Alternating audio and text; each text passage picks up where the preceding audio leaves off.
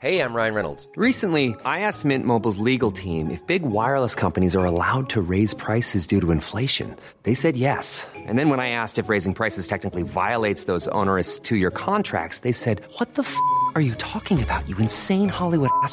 So to recap, we're cutting the price of Mint Unlimited from $30 a month to just $15 a month. Give it a try at mintmobile.com/switch. $45 up front for 3 months plus taxes and fees. Promo rate for new customers for limited time. Unlimited more than 40 gigabytes per month. Slows full terms at mintmobile.com.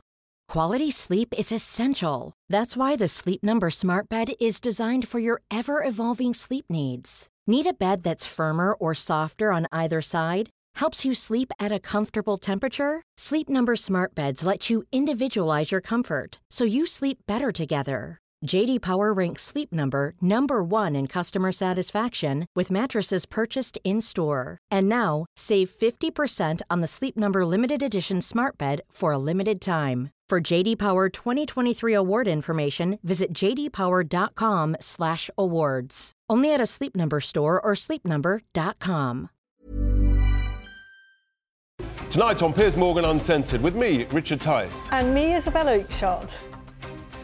Kwasi Kwarteng held the nation's purse string as the British economy imploded.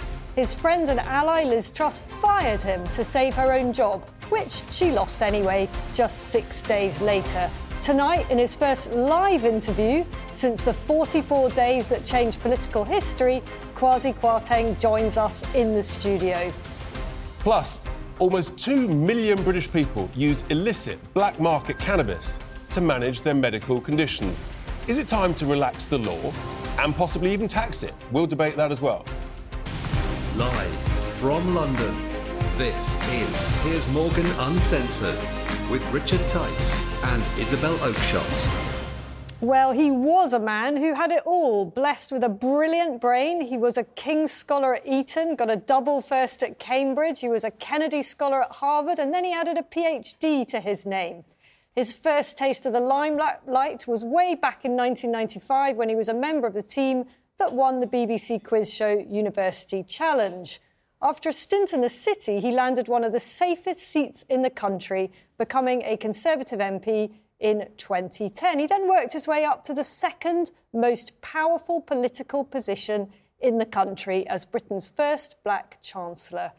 Kwasi Kwarteng is one of those annoying people that are good at almost everything, except perhaps looking after our cash, because within 38 days of his appointment to the Treasury, it was all over. His first budget had blown up, and his close friend and political ally Liz Truss had thrown him to the wolves in a vain attempt to save her own skin. And in the ultimate humiliation, he actually learned he was about to be fired when he read it on Twitter.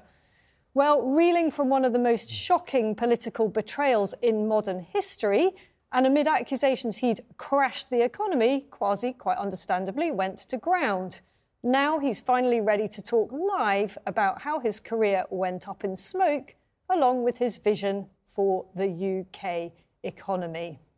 Well, the former Chancellor Kwasi Kwarteng joins us now. Hello. Thanks for being with us. Very you happy blew to that be pretty here. badly, didn't you, Kwasi? Well, it was a turbulent time. I mean, we can laugh about it, but we were trying to do a serious thing. We tried to reduce the tax burden on this country, and we were caught in a real firestorm. And I think it's a shame what happened. I do regret some of the things that we did in terms of the speed, but I think the general direction in terms of lowering tax was right.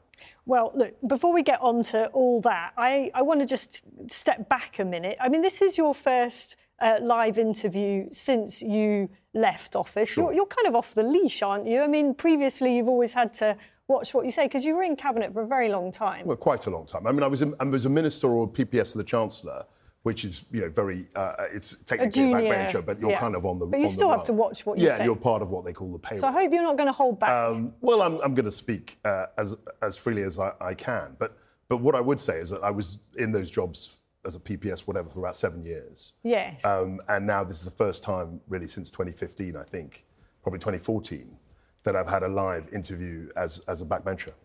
Well, look, before we move on to all things economic, which I know Rich is absolutely itching to get into, let's talk for a minute about Nicola Sturgeon. Yeah.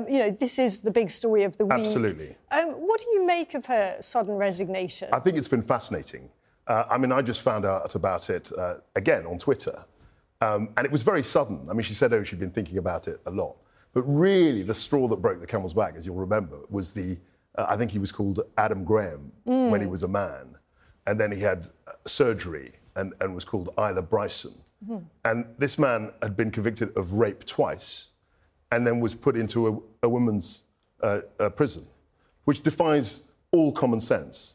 And I think Nicola trying to say that this was the right thing to do, and she got herself into lots of knots, was really the straw that broke the camel's back. Her ratings plunged. And essentially, her woke agenda ended up blowing up in her face. I mean, she got herself into a hell of a muddle, as you say. I don't know whether you remember the clip of her getting into a real twist over the definition of a woman and, whether a trans woman is a woman. What is a woman as far as you're concerned? Well, a woman is somebody like my mother who gives birth or has the capacity to give birth to children. The question that she got into a pickle over is, are trans women women? Well, that was a great... I mean, I don't think biologically they are. I think you can call them what you will, but biologically they clearly aren't. It's extraordinary how so many senior politicians are getting in such a pickle. I mean, it's pretty obvious. It's pretty basic stuff, isn't it? It is, but I think the woke agenda has just taken over. And for Nicola, I mean, she's a very able politician. I mean, to her credit, she's lasted 8 years, which is a lot longer than certainly I was Chancellor. but actually, she got herself into a terrible pickle on these quite basic issues. And I think the woke agenda essentially just I mean, took her but off the course. truth is, you talk about the woke agenda as if it exists, sort of has a life of its own. But the truth is that the woke agenda is pretty rife throughout all our institutions now. I mean, take the NHS, for example.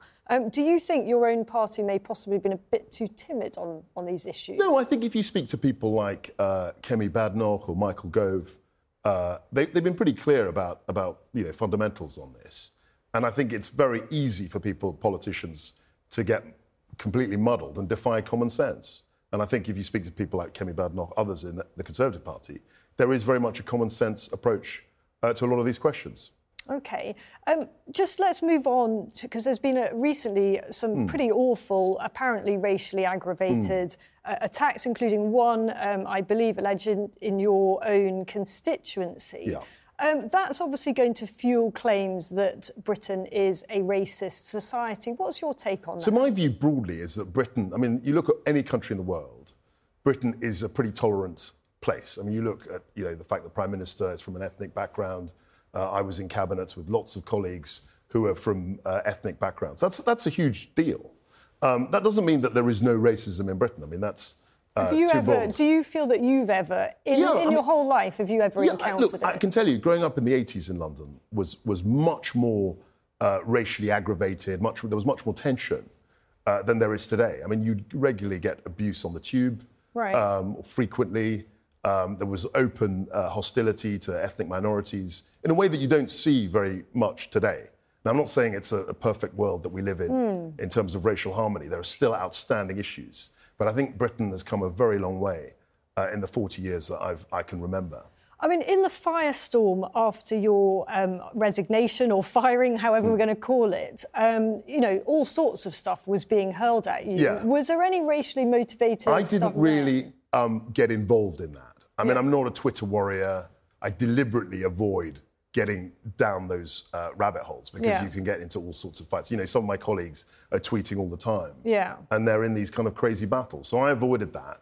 And I wasn't really plugged into a lot of that criticism. Did you go into hiding somewhat? No, well, when you're getting doorstepped, as I was, by media, I just fled.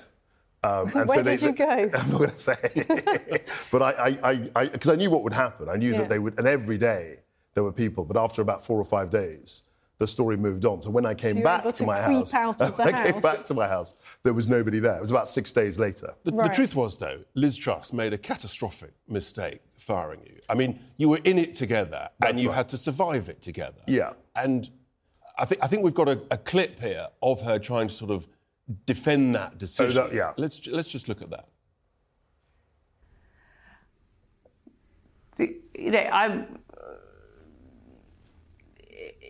I can't say it was anything but extremely difficult, but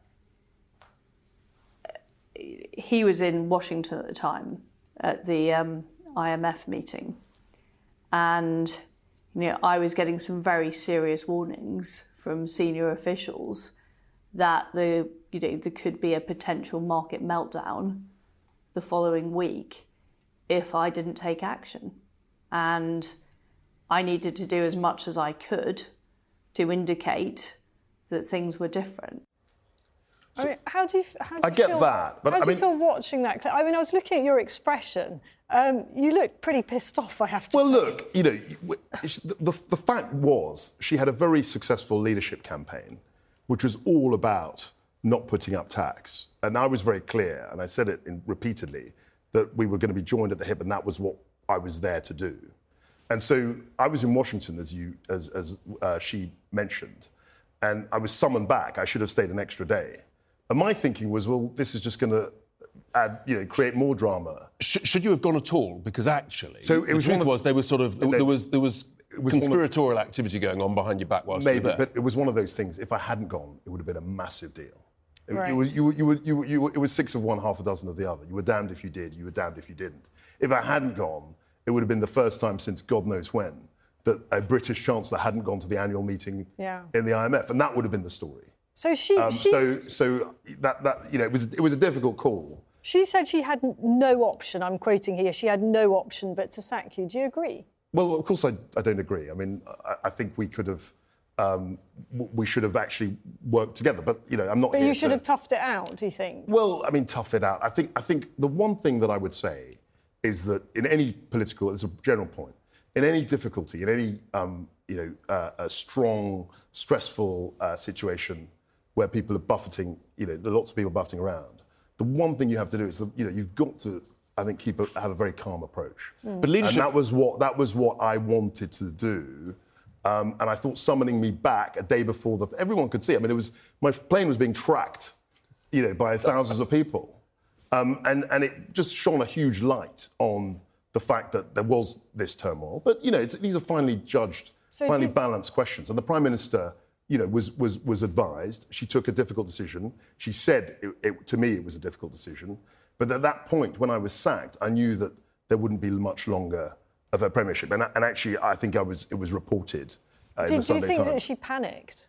Well, look, I mean, I don't want to relive all of that. Would that be fair? But I mean, if the argument was, I'm going to sack my chancellor so that I can prolong my political life, I don't think 6 days was a sign of massive success in that. Do you feel let down by your officials, possibly by the sacking of Tom Scholar, and indeed let down by the Bank of England? If they'd acted differently on that Monday morning, if they'd started buying some bonds, things could have been very, very different. Well, they'd been committed to that. I think the whole... I think Tom Scholar, I said it publicly at the time, it's been forgotten, was an excellent civil servant. But he'd been there 30 years. But you fired him. And I know, but he was. And he got a knighthood. The press said, oh, this is a total... it shows that they got it wrong. But he'd had 30 years... and we felt that it was time for him to move on. What about the Bank of England? I think the governor of the bank, I got on quite well with him in the short time I was working with him. People had said that they had, interest rates hadn't gone up quickly enough. There was a lot of chatter around that. But I had a good working relationship with the governor. Well, what was quite extraordinary is that having sacked you, Liz Truss then chose Jeremy Hunt as your replacement. Now, she's not close to Jeremy Hunt, so where did that idea come from? Well, I don't know. You'd have to ask the Prime Minister. But I think it's quite odd that in her essay she's been talking about the fact that the Treasury did this and did that. But she appointed Jeremy Hunt. I mean, that was... Do you think someone told her to? No, I don't think so. I think she had a good measure of... Why did she do it then? Because she wanted to stabilise the markets. I think they had... I think Jeremy did a good job in that. And it's very much now, let's try and stabilise things and not get too excitable, not try and agitate. How would you characterise Hunt's ideology? I think it's a very orthodox Treasury ideology. I mean, so pretty boring and not going to lead us. I mean, look, it's not about being boring or being exciting. It's about an approach to economic management.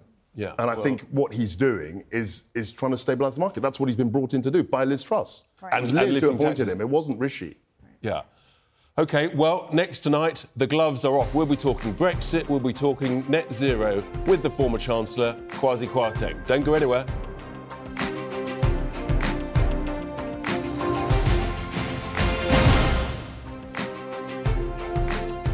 Welcome back. Well, the former Chancellor Kwasi Kwarteng is still with us, and it's time to talk budget before Brexit. Yeah, before we get on to Brexit, the budget's looming now. Fortunately for you, you're not in charge. But clearly something has to be done about the tax burden, doesn't it? It's way too high. Well, look, I mean, that was the whole premise of the leadership contest that we had in the summer, which Liz won. But of course, you know, what happened in October or September happened, and now we've got a new Prime Minister and a new Chancellor, and their job, and I think they're doing a good job at it, actually, is to try and stabilise the markets, which they have done. I think that's been successful. And they've always said that they want to reduce taxes when it's appropriate to do so. But the question is, when is that? The reality is we've got companies like AstraZeneca, Britain's biggest publicly listed company, announcing this week that they're setting up a new base in Dublin. Citing tax reasons, by the way, because corporation tax is so much lower there. How do you see the implications of that? Look, so I think that we had... Will there be more that do that? I don't know. I mean, I've always been very clear about the fact that I don't think high tax, you get to prosperity by high taxes. I don't think that's the route to do it. Is there a risk that a growing number of wealth creators are just going to leave the country? There's always a risk. When you put taxes up, there's always a risk that people who generate wealth decide to up sticks and go somewhere else. And that's what Pascal Soriot, the head of AstraZeneca, who I know, and I used to speak to when I was business secretary, he made that very clear in his statement. And how do you feel about that? I think it's regrettable. I think they're a great company, and I hope they would come back and maybe reconsider their decision. But, on to Brexit, come on. Kwasi, you're a Brexiteer. You saw absolutely. it as a great opportunity. Definitely. And for 3 years, you were first a Minister of State in the Department of Business, and then you became Secretary of State. And as a Secretary of State for Business in a Brexit government, I mean, the whole thing was take control of our money, our laws and our borders. Yeah. You had a great opportunity to start to cut back on the mountain of daft, bureaucratic EU laws, and you did nothing about it. No, we did. We started on that. I mean, Jacob Rees-Mogg was brought in as a minister in the Cabinet Office. We looked at regulation. We've got a bill that's coming through which is going to get rid of a lot of the EU regulation. But in reality, come on, that bill's not going to go through. No, I think it has a chance. I never prejudge. I never prejudge legislation, but that's clearly the statement of the intent of the government. But the establishment is trying to delay it now by 3 or 4 years to 2026. You know, we left at the end of 19. The end of the transition period was the end of 20. That's right. We Brexiteers, we said to the country, we'd deregulate, we'd go for growth, we'd cut taxes, we'd control our borders. Yeah. You had a major opportunity to cut regulation, and you really didn't start. We did start. I mean, the thing I would say about the whole EU debate, a bit of perspective, we were in this thing, we were in the EU for nearly 50 years, certainly before I was born, OK? And I think that a lot of it won't take 50 years to get the benefits, it shouldn't do. But having been this... We're under pressure now. Having been in it for 50 years, I think it was a lot to expect that immediately we left, suddenly everything would be hunky-dory. That wasn't realistic. And the other thing that people have forgotten about, and you mentioned my whatever departments I was in, I was also in the Brexit department for about 9 months. So even more opportunity that you didn't take advantage of. Yeah, but at that time, Richard, you'll remember, in 2017, we didn't have a majority. I mean, it was a completely confused situation in terms of where the Parliament was. I accepted in 2017. Between 2017 and 19, so for 3 years, essentially, we were in gridlock. And then Boris actually managed to liberate the gridlock. Then COVID came 3 months later. But you weren't involved with COVID. You should have been preparing all of this stuff to just slash and burn these daft regulations, and you didn't. We had a legislation. We have legislation in place. I worked on that. Jacob has worked on that. And it's going through the House of the Parliament. Well, rather than raking over what's now ancient history, what about where we are now? Yeah. Do you think... I mean, we've got Jeremy Hunt in number 11. He was a Remainer. Rishi Sunak was a Brexiteer. Yeah, he was. I don't know whether he's a convincing one. You've heard about the Ditchley Park gatherings. Yeah, I don't know about... I mean, I've been to those gatherings. You sadly weren't invited to that one. I wasn't invited, funnily enough. I mean, is there a danger that there is a move to slide us back into the EU? I think there is a risk of that, absolutely. I think that... But, I mean, you heard, I think, Michael Heseltine say this earlier on your show. He just says, well, the Brexiteers have messed it up, then let's go back into the EU. And, of course, they're not stupid. They're not going to say, let's rejoin the EU. But they'll dress it up in some form of words which essentially means that we'll be in the EU and on worse elements terms. Of your own party? On worse terms. I don't know. I think the party is committed. I know the Prime Minister, Rishi, is committed what about Jeremy to delivering Hunt? on Is he committed? Brexit. Well, the Prime Minister, I mean, he's running the government, so he's the one. It's one thing having left, but you've got to take advantage of the opportunities. And 2 years later, after the end of the transition period, you've got nothing as a government, as a Conservative party, to show for it. I think we've got quite a lot to show for it, actually. Like I mean, what? if you look at the big debate, and you'll remember this because we were on the same side, was the amount we were putting into the EU, OK? That was 10 billion. In the old budget framework, it was 10 billion a year. It would have been more in the new budget framework. So if you think that's nearly 6 years of where we would be paying 10 billion a year, that's a lot of money. What about that's your record on controlling borders? So on borders, at least we've got an immigration policy that we said... The policy doesn't count for anything. No one cares about a policy, Kwasi. We want to control our borders. No, policy does matter because what was happening before is that we were having 150,000 people coming into the country that we had no control over whatsoever. Have you got any control over the migrant boats? I think we are trying to get more of a grip on that.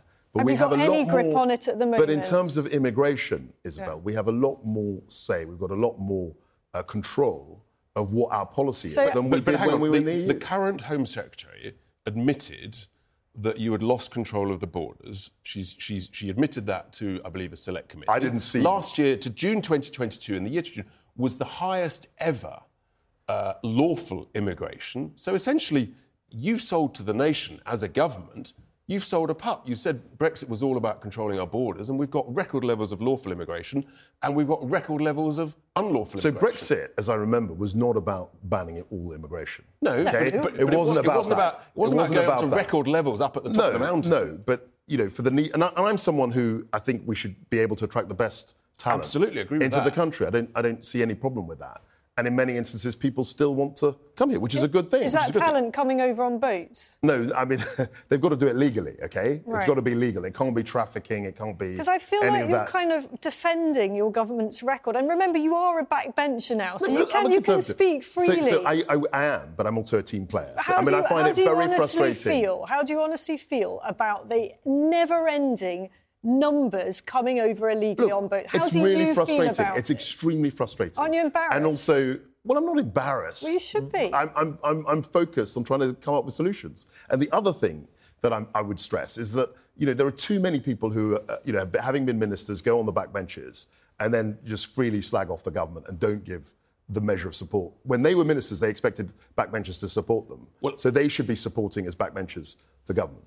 Talking of support, obviously one of the things that you were involved with was the price of energy, the cost of energy, which was going through the roof. Yeah. And essentially the cost of energy it's the other side of the net zero coin. Yeah. That is the reality. And we've now got a situation where the government's subsidising people's energy bills. Yeah. And we've got businesses, touched on AstraZeneca. The other massive problem for businesses is the cost of energy. Yeah. The car industry is collapsing. Ford just yesterday announced 1,300 layoffs as they move towards electrification. Yeah, there are 3,000 across Europe. Yeah, there's a context but here. JLR are moving production overseas mainly because of the cost of energy and to do with net zero. The steel industry is begging for hundreds of millions of handouts because of the cost of energy, because of net zero. Many other firms, particularly hospitality, pubs, restaurants, their energy bills are going through the roof. They're shutting when they get off their existing tariffs. This is all because of net zero. It's not all because of net zero. The cost of energy, right, is directly linked to the move towards renewables. We're subsidising 11 billion to offshore wind farms. There's another 5 billion of balancing costs that people have to pay for. And the truth is, net zero is making us poorer. It's making us colder. And you are responsible. No, look, I totally disagree with you. The idea that just burning more coal and burning fossil fuels is the future, I think, is wrong. It's false. If you look at the costs of energy, what was driving it in the winter of 2021 was the fact that China essentially came out of COVID restrictions and there was huge demand coming out of China for gas, and that pushed the price up.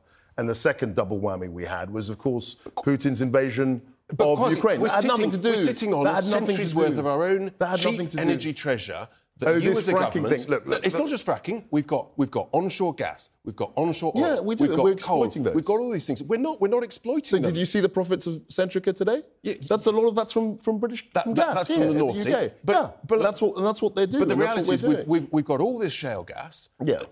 You and Liz briefly wanted to sort of... I was never a big fracker because I realised but it's funny, that there was a big political problem there. You say that the cost of energy is nothing you can do about it. In America, the cost of their energy, their gas, is a quarter of ours. Why? Because they're fracking. Because they're using their own domestic energy. So they're self-reliant on it. And you as a government have bottled it. So look, in Wyoming, there are 2 people per square kilometre, OK?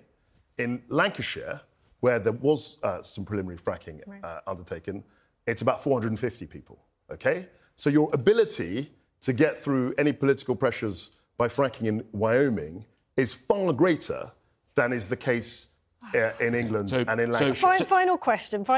Is there a risk the net zero agenda has gone too far? I think the net zero agenda is absolutely the right agenda. Oh, We're going to say that. You do. Do you really? I think it's absolutely. You are destroying this country's economy. You are making people poorer. No. The idea that you can burn coal Kwasi, like we did in the 50s forever and ever. Thank you so much. It's completely absurd. Thank you so much for joining us. It's gone way too quick. We'll have to have you back on again. Thank you, Kwasi Kwarteng. Next tonight, we will get reaction from tonight's stellar panel, including Alison Pearson, on the Dominic Raab bullying accusations. Lucky we didn't ask you about that.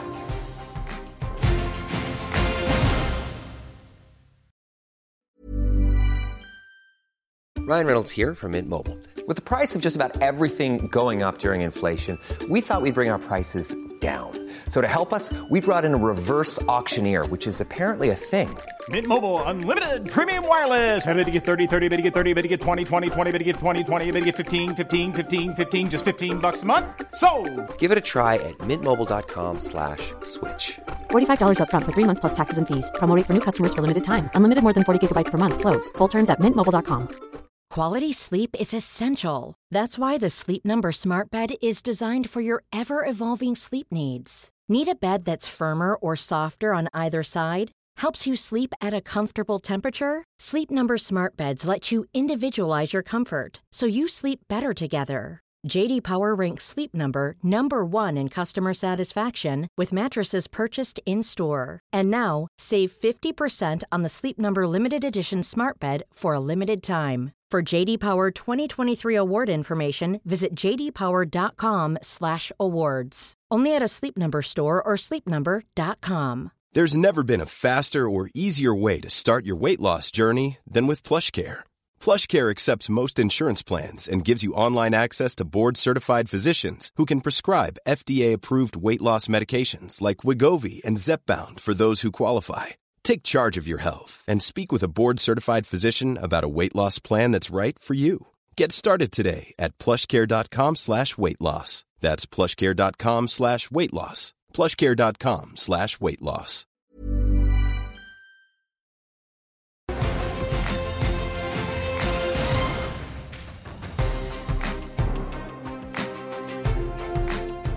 Welcome back. Well, joining us in the studio now, our Talk TV contributor Paula Road-Adrienne, and for the first time on Piers Morgan Uncensored, Daily Telegraph columnist, best-selling author Alison Pearson. Well, you've been listening to the interview there with the former Chancellor, the first time he gave a live, extended interview. I'll come to you, Alison, first. You're a Brexiteer.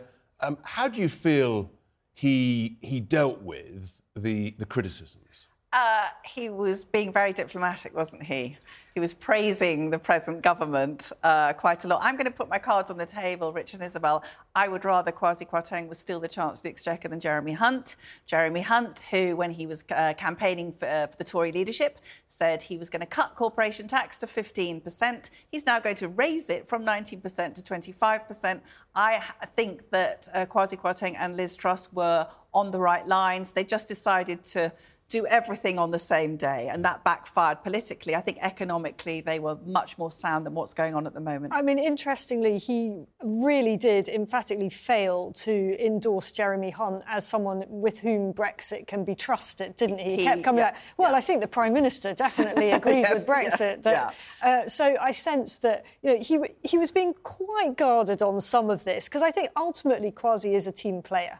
Yes. And that is why his firing by one of his oldest political friends was so shocking because he'd always said privately that he would never, ever stitch her up. And then he did that. And he's beginning, Paula, to talk a little bit more openly about how that felt, isn't he? He is, and it's good to hear. However, what I'd hoped to hear today was, first of all, a very clear apology. Oh, I knew you were going to say that. To the hundreds and thousands of people who are now facing the possibility of losing their homes, if not an increase in their mortgage rates and mortgage repayments of up to £500. That's ridiculous. I'm not sure that was actually Kwasi Kwarteng's fault. I mean, Richard, you're better on these issues. Yeah, look, the reality is that inflation was going up, so interest rates had to go up. Actually, the Bank of England, I think, raised them too slowly, and hindsight's an easy thing. But yeah, there's no question there was a massive crisis, short-term crisis, that was then stabilised, and that was their own fault, without question. Absolutely, and we know that because that's where all the professionals point to. And secondly, of course, we also know that on the first day that Mr Kwarteng was in office, he was offered the opportunity to consider the OBR's independent review, independent assessment. And he refused to do that. Well, if you actually... I don't know whether you read Liz Truss's article. So she wrote at length... It was in your paper, the Sunday Telegraph, yeah. So Liz Truss, her coming out from wherever she's been hiding, wrote a long defence, an explanation of what they did. And she addressed that point specifically about the OBR. She said that it would have been incredibly unusual for them to have given an assessment on what was an emergency statement, and that in itself would have been semi-meaningless. I mean, I'm paraphrasing here because of the way their modelling works. So there was a rationale for not doing that. But look, the reality is she accepts that they didn't communicate this well. They didn't prepare the ground for it. I thought it was quite interesting, Alison, what he had to say on the culture wars and, the resignation of Nicola Sturgeon being the first example of the extreme woke agenda really hitting the buffers. Yes, and that's been a great victory, actually, for the Conservative government, a rare victory, actually. I mean, Rishi Sunak invoking, I think it's Article 35 of the Scotland Act to stop this thing in its tracks. I mean, actually, someone was joking this week that Nicola Sturgeon may have gone, but she could be back as Nicola Sturgeon. Oh, crikey. Please. Let's not go there. But poor Nicola. If you think about it, that absolutely appalling thing that she tried to push through. We did have, as Kwasi Kwarteng was saying, we had this double rapist who halfway through his trial decided that he was going to be called Isla and would have been allowed to go to a woman's prison. And I think this is a very strong issue for the Tories. But I think just coming back quickly to the economics thing, I think Kwasi Kwarteng was being quite loyal to Liz Truss because I understand that there were certain things in the package that he didn't want, lowering the top rate of tax from 45 to 40. He didn't think they should do it all at once. And that's where it came unstuck, Richard, don't you think? I think so. But, Paula, do you also think that I pushed him quite hard about the Bank of England, about some of the people around him, and I think he was very coy. Yes. But I suspect... Or cagey. That cagey... You might want to say. He felt let down by a lot of people around him. Yes, yeah. I mean... The problem is he was let down by a lot of people because it seems that they didn't include the right people in terms of those important decisions. That may be a fair point. Everybody was caught off guard. Now, look, we want to talk about Dominic Raab, don't we? Because I know, Alison, you feel very strongly about the minister who's under a lot of pressure over a number of bullying allegations. Yes. I know Dominic Raab. I've never detected that side to his personality, but then again, I don't work for him. For me, the thing that concerns me is a pattern of behaviour emerging whereby unelected, unaccountable, anonymous civil servants are able to challenge a democratically elected and appointed politician running a department because they find them a little bit too tough. Yes, I mean, I think there are 8 formal complaints of bullying against him, which Dominic Raab denies. It's now under investigation by a KC.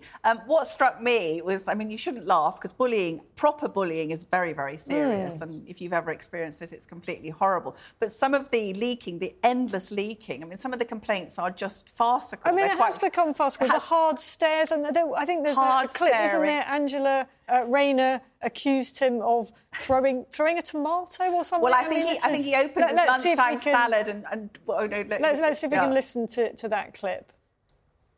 Now the Prime Minister defends his deputy, whose behaviour has been described as abrasive, controlling and demeaning. With junior staff, Mr Speaker, too scared to even enter his office. And that's without mentioning the flying tomatoes. The Deputy Prime Minister knows his behaviour was unacceptable. So what's he still doing here? Deputy Prime Minister. Mr. Speaker, I'm here and happy to address any specific point she wishes to make. That never happened, she says, from a sedentary position, and I will thoroughly rebut and refute any of the claims that have been made. I'm now regretting that we didn't bring some tomatoes in to chuck at you two, although with your matching white jackets. They were cherry tomatoes, allegedly, and he didn't throw them, he dropped them into a paper bag. It'd be dangerous with you two with your white jackets on, wouldn't it be? Oh, look, Paula, you're probably a bit more sympathetic, you know, you're to those who are supposedly the victims of this tough behaviour. Well, I think we have to be careful, of course we do, because there are formal complaints that have been raised against Dominic Raab. What I don't understand is that when you are a manager and you are aware that allegations are being made against you, because I noticed that Rishi Sunak is pointing out that he was never aware of any formal allegations being made, only since recently. This jumping around about informal, formal, come on. We've all worked in an office. If somebody's saying something about you, you know about it. And what I'm concerned about is, as a manager, if you are hearing people say something, challenge it, deal with it, and he didn't. We can always rely on Paula to see the softer side. The right side. Next, tonight, millions are risking prosecution by buying cannabis illegally to ease medical symptoms. So should politicians look at relaxing the law on using weed for medicinal purposes? That debate is coming up next.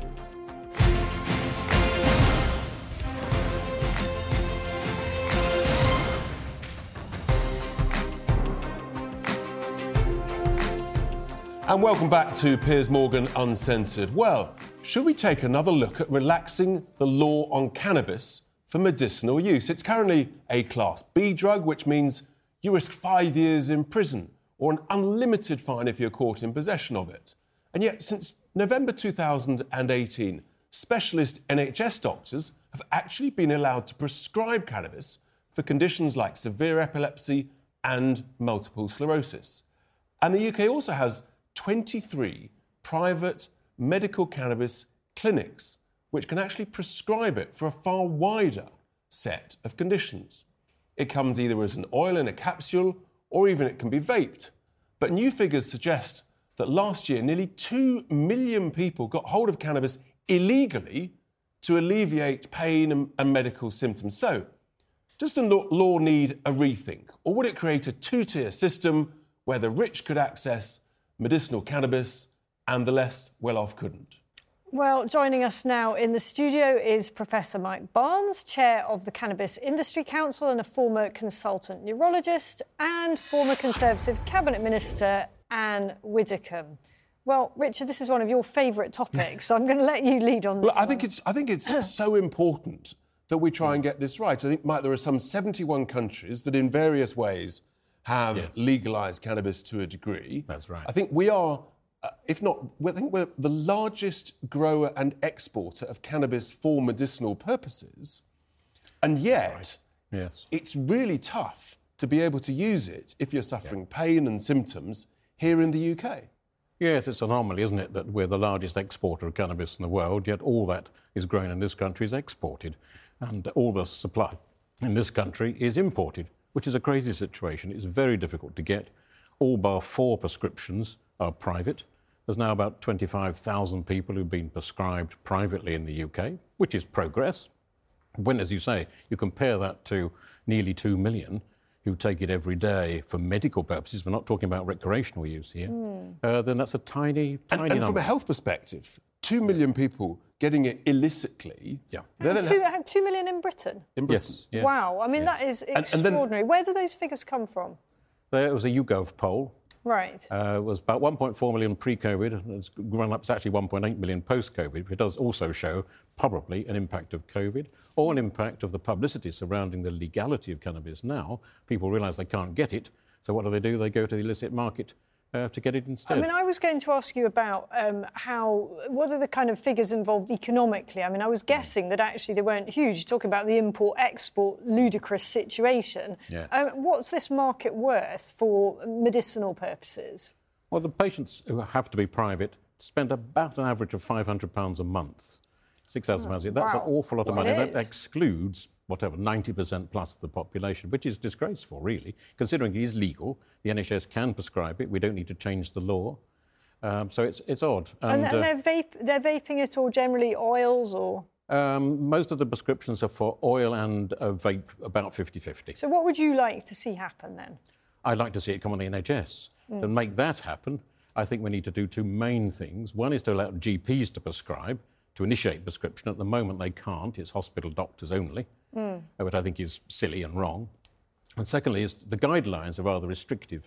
Produced guidelines were rather anti-cannabis. Let's bring in Anne Widdecombe onto this debate. Anne, good evening. Thanks for being with us on this. Look, if people are suffering pain and cannabis is a way of relieving that suffering, there's nothing wrong with that, is there, Anne? There's quite a lot of drugs, as you well know, that you can't get simply because you want them.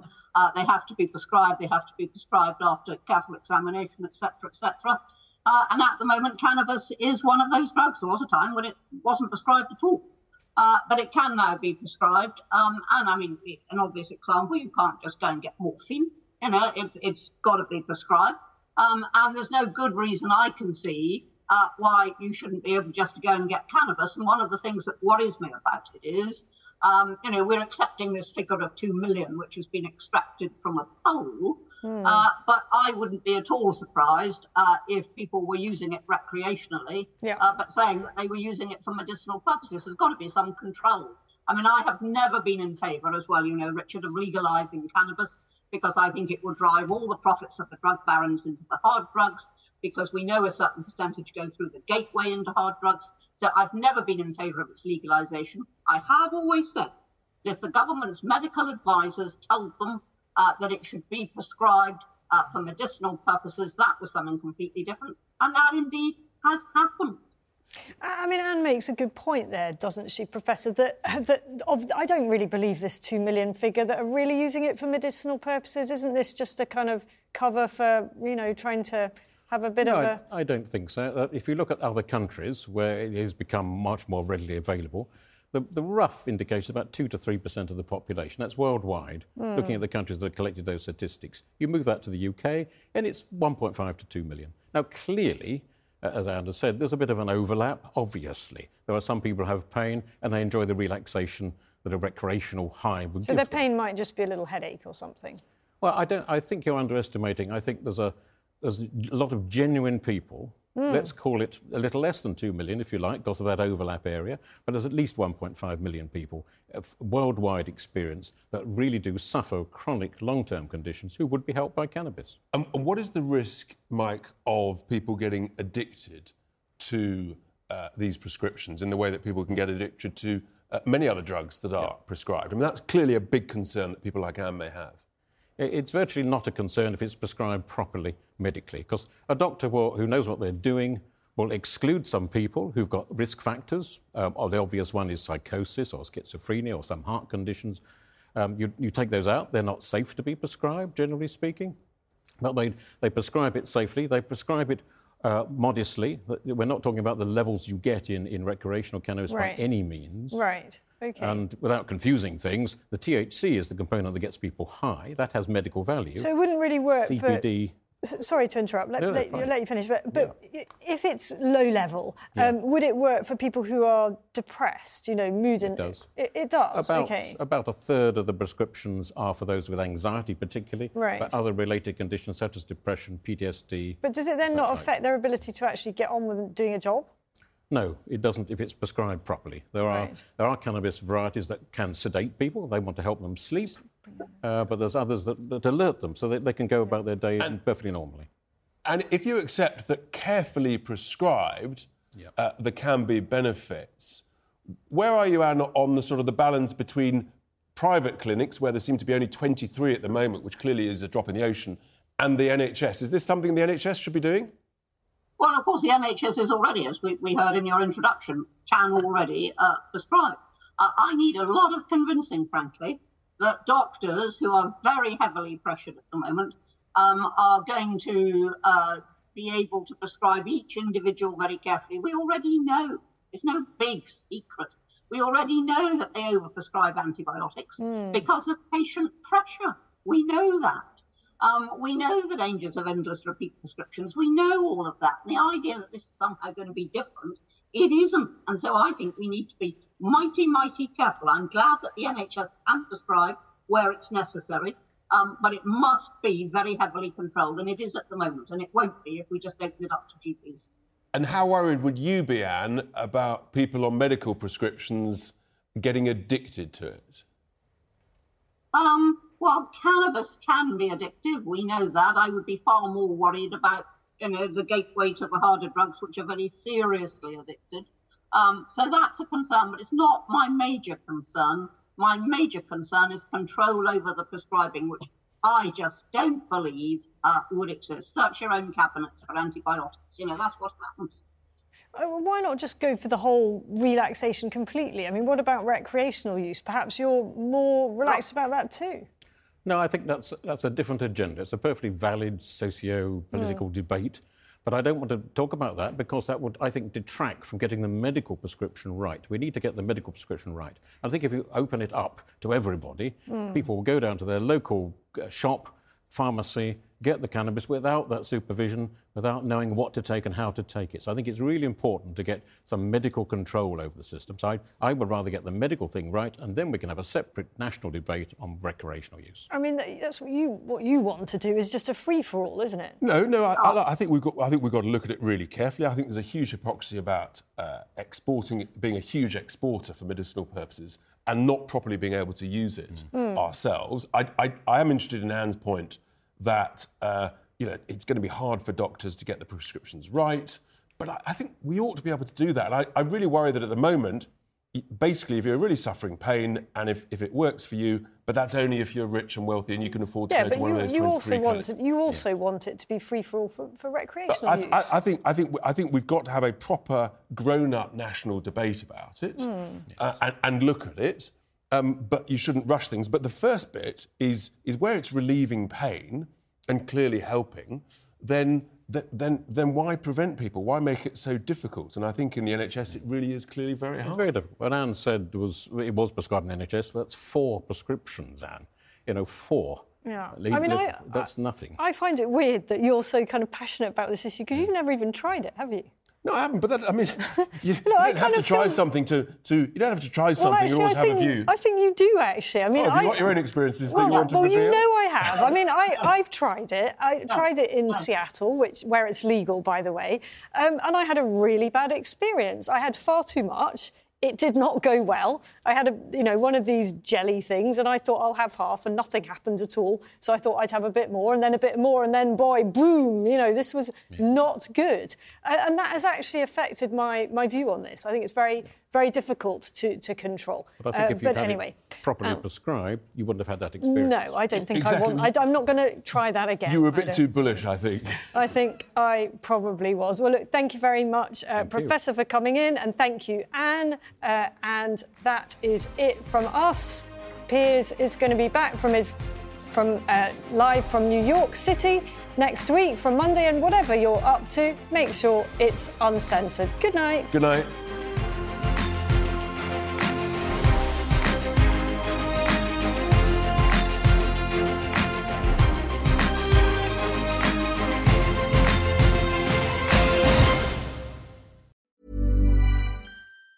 Hi, I'm Daniel, founder of Pretty Litter. Did you know cats tend to hide symptoms of sickness and pain? I learned this the hard way after losing my cat, Gingy. So I created Pretty Litter, a health monitoring litter that helps detect early signs of illness by changing colors, saving you money and potentially your cat's life. Pretty Litter is veterinarian developed, and it's the easiest way to keep tabs on your fur baby's health right at home. Go to prettylitter.com and use code ACAST for 20% off your first order and a free cat toy. Terms and conditions apply. See site for details. Planning for your next trip? Elevate your travel style with Quince. Quince has all the jet-setting essentials you'll want for your next getaway, like European linen, premium luggage options, buttery soft Italian leather bags, and so much more. And is all priced at 50 to 80% less than similar brands. Plus, Quince only works with factories that use safe and ethical manufacturing practices. Pack your bags with high-quality essentials you'll be wearing for vacations to come with Quince. Go to quince.com/pack for free shipping and 365-day returns.